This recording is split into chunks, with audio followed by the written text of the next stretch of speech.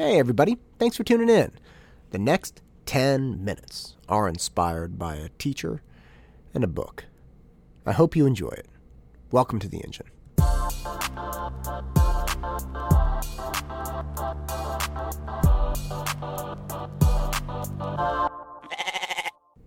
Over the last holiday, I actually saw one of my boys, I believe she was a second grade teacher's assistant at Safeway. It was fantastic. We saw her there. We were just picking something up, and it was mid-December, so everybody was already on break. And there she was, hanging outside in like yoga clothes / like a fancy jacket. And I was like, what's going on? How are you? And she was like, oh my gosh. Kind of looked embarrassed, and I realized she had a couple bottles of alcohol, nothing crazy. And she had these really fancy shoes, and I'm like, wait, where are you going? And she was going to boozy yoga in the city. So they go and they drink and they do yoga and they hang out, and it's this great experience. And I started laughing so hard. And this woman's great. She's in her late 20s, and she's a fantastic educator. My boy loved her, and she was really awesome to talk to. I always really enjoyed it because she had this, I got a lot of energy, and she had some kick to her as well, which I obviously greatly appreciated. And I just laughed. I was like, this is so bougie. Like, you're going to do booze and yoga. She's like, I know it's terrible, but it's a fun thing. And I so appreciated that. And it made me think back to my 20s. Now, my 20s were not her 20s.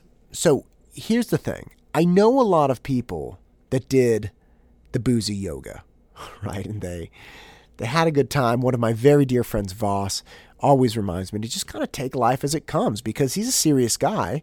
I've done interviews with him on the podcast. He's a serious guy. He's really successful, but through his 20s, he was taking it a little bit more slowly. He was enjoying himself a little bit more. And I think that was awesome. I think that's awesome. And I wondered a lot after this experience, like, man, why didn't I do boozy yoga? Why wasn't I dressed in some kind of crazy yoga 1980 sequin jacket with just bonkers shoes on? Why didn't I do that? And it kind of bummed me out, but just the experience of seeing her there and seeing that she was having a good time made me happy. So I didn't really think about it that much. But I've been thinking more about it recently, and really kind of trying to figure out, what was it about my experience that prevented me from doing these deep dives into just life in my 20s, taking it as it comes and just enjoying the hell out of it. And it came down to a financial planning book I read when I was about 22, 23. I didn't grow up with money, and I was extremely concerned about being able to take care of myself once I graduated from college. And I obviously started tutoring, which was fine. Tutoring paid the bills, and that was great, but I was worried about my long-term financial health. So I went to Barnes & Noble, as you used to be able to do when you could buy books in a store, and I purchased, it had to be like a 2-foot stack of financial planning books and financial philosophy books. And I went home and I studied these things like you would not believe. Like, I went so deep. I put all of my learning abilities from my time at Cal into these books. And it was very interesting. One of the main books, which is this famous financial book, and I see why, it's called Rich Dad, Poor Dad, Robert Kiyosaki.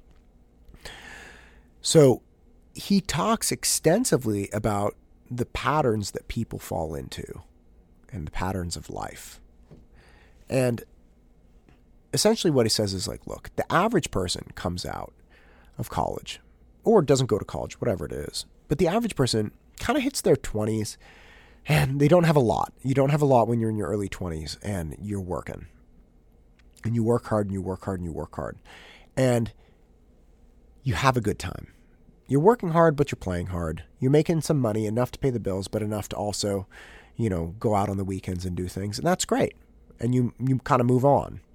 And then as you get to like your late 20s, you've got a couple promotions, or you moved around a couple times, and you meet someone, say you're 28 and you really like them and they like you, and you're both working and it's working well, right?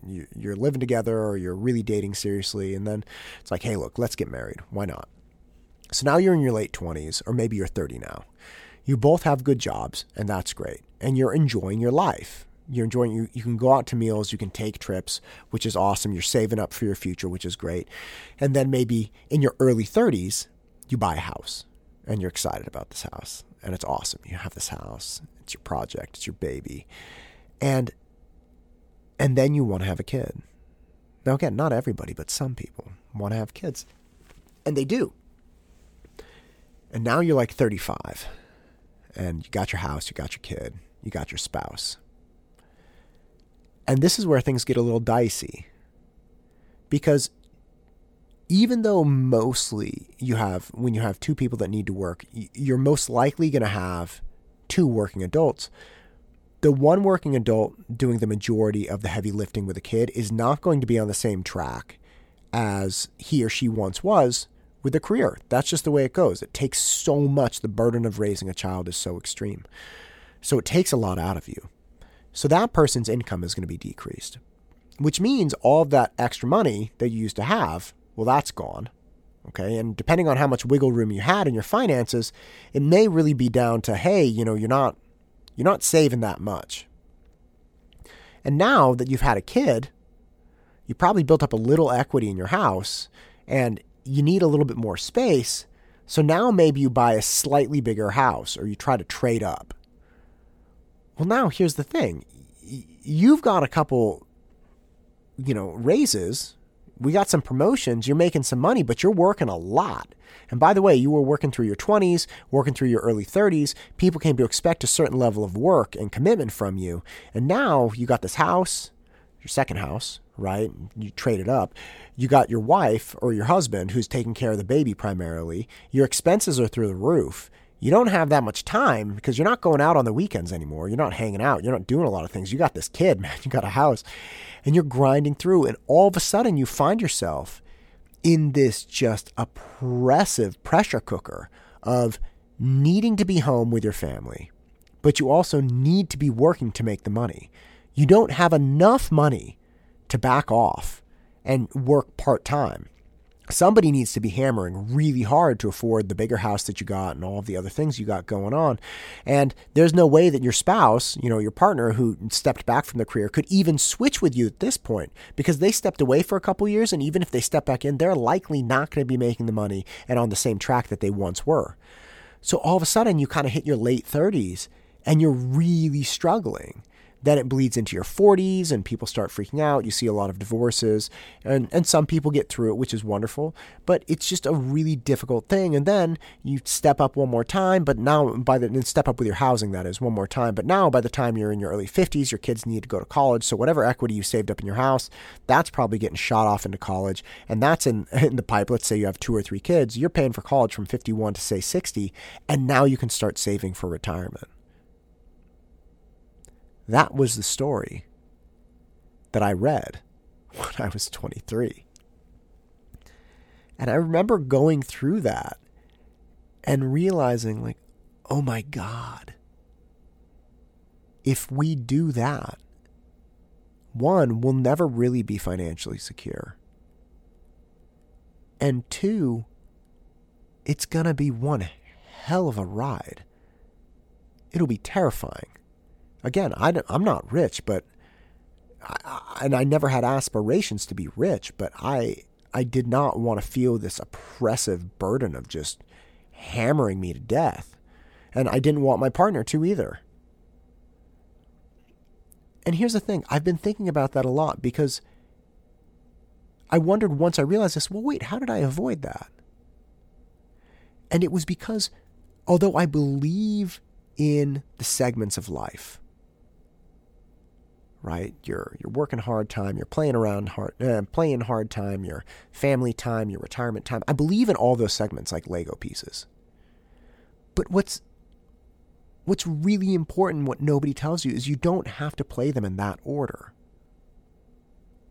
So the classic is you piss away your 20s, you're working, but you're not working that hard, and you have a great time. And then you go into your 30s, and now you're doubling down with kids, but things start to get more stressful. And then you're in your 40s, you're kind of imploding because you've been working like crazy. You don't have the energy you once had, and now you have all these expenses, and you and your partner are just struggling to hang in there. And then you're in your 50s, maybe you have a little bit more money, but that gets sucked away, and then you're in your 60s, and you're still working. You're still working because you never really had time to save for retirement. I believe in those cycles. I believe kind of in that format. But you can also reverse it or switch it up. You can work really hard in your 20s. You can work 2 jobs in your 20s. And when you're in your 20s and you don't have commitments, if you have the fortitude, you can crush. And then by your early 30s, you've done this extreme heavy lifting through your 20s. Then you start having kids. Now, kids, there's no two ways about it. Somebody's going to have to take care of the kids. Right? But this time, because you crushed your 20s, you traded your 20s, you have a different format. You have a different layout for your family, for your life. It quite possibly, if you did it right, is not going to be the kind of thing where you feel this oppression, where there's just unyielding pressure on you, and you're struggling and struggling. And after that, I think you can reverse engineer it. So instead of having fun in your 20s, having that affect your financial stability of your 30s, having that put your back against the wall in the 40s and then 50s and the 60s, I think if you've done it right, instead of having that fun in the 20s, I think you can have that fun later. God willing, if you're still here, you can have that fun in your 40s. You can have that fun in your 50s. And if you did everything right in your 20s, you're not going to have to worry about all of a sudden saving retirement in your 60s. And the point is, you don't have to miss out. But what you have to do is have the fortitude to give up something in the near term. You have to give up your 20s for the fun in your 40s, for the financial stability in your 50s, for retirement and joy in your 60s. You have to give up something to get that. And it's not a replacement. Let's be clear. It's not like you give up and you never get it back. It's not like you throw the Lego piece out. You can keep the Lego piece. You just stack it at a different point. And because you stack it at a different point, your foundation, the thing you built in your 20s, that's going to support you. So enjoy your life. Get into it. But don't lose sight of the fact that what you do today will necessarily affect tomorrow, next month, next year, next decade.